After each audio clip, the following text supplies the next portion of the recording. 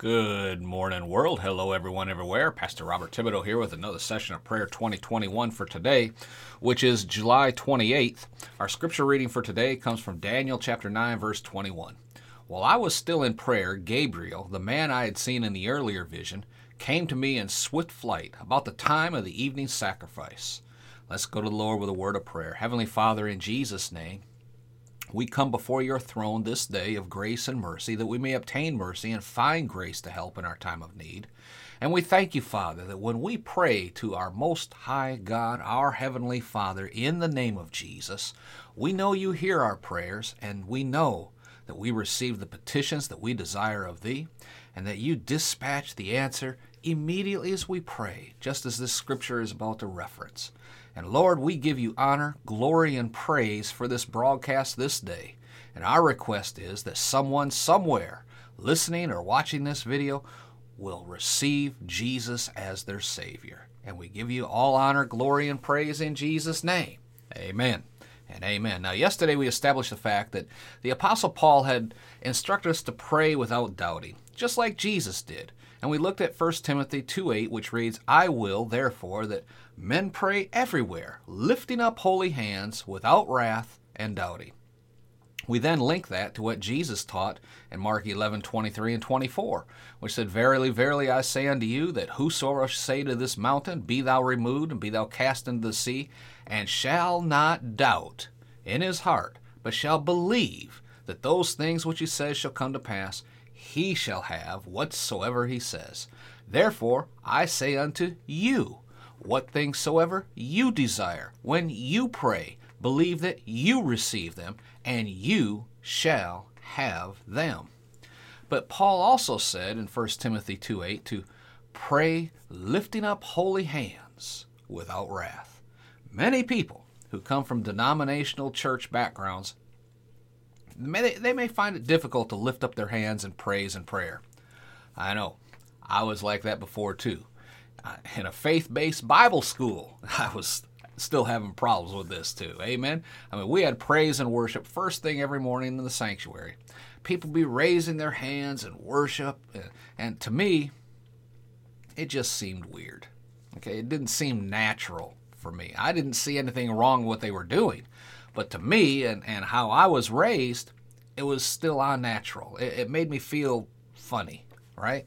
I was raised as a Lutheran, and they did not sing or pray like that. Then I was a heathen for over 20 years. I definitely did not do anything like that. And you've heard my testimony about joining the Independent Baptist after I was born again. They definitely did not do anything like that. But as I was exposed more and more to the faith community, I continue to see them enter into praise and worship and raising their hands and speaking in tongues and just enjoying being in the presence of the Holy Spirit. And I wanted more of that. But when it came to me lifting up my hands, I was still hesitant. Eventually one day, the music and the words and the atmosphere was so powerful, I raised one hand. Yep, one. That was a major breakthrough for Brother Bob at the time, amen? But over the course of a few months, I noticed I was keeping one hand up almost all the time in worship, and it was really good. I might have both hands up, right? But I hadn't even noticed I was lifting up both hands sometimes. What was happening? My spirit man was starting to surpass the limitations of my natural mind, amen? So, do you have to lift your hands up in worship, or as we're discussing here in prayer? No, it is not a requirement. But if the Apostle Paul said, do not doubt, or not to doubt, and we obey that part of the scripture, then we should also obey the rest of it too, right? I mean, he said to lift up holy hands. Stop picking and choosing what you will obey and what you will cast aside. Just obey. I watched the doors of faith come bursting open and flooding into my heart when I did that, and you can do that too. Amen? Let's pray. Father, we thank you for the opportunity to pray to the Most High God. We thank you for the presence of the Holy Spirit in our lives as we pray, as we worship you.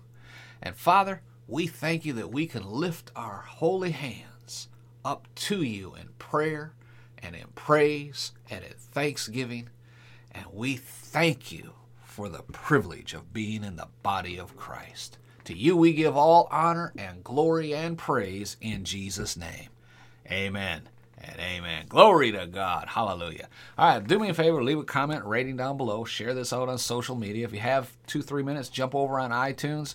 Put in the search bar there, Prayer 2021, and leave us a comment, rating, review there. It really does help us to get the word out. Amen. And be sure to visit our website, podcastsforchrist.com. Take a look around there. Download the free resources if you're looking for or you have a Christian podcast. We want to help you get the word out. Amen. Until next time, this is Pastor Bob reminding you again for 1 Thessalonians 5:17 Living Bible to always keep on praying. Be blessed, folks. Talk again tomorrow.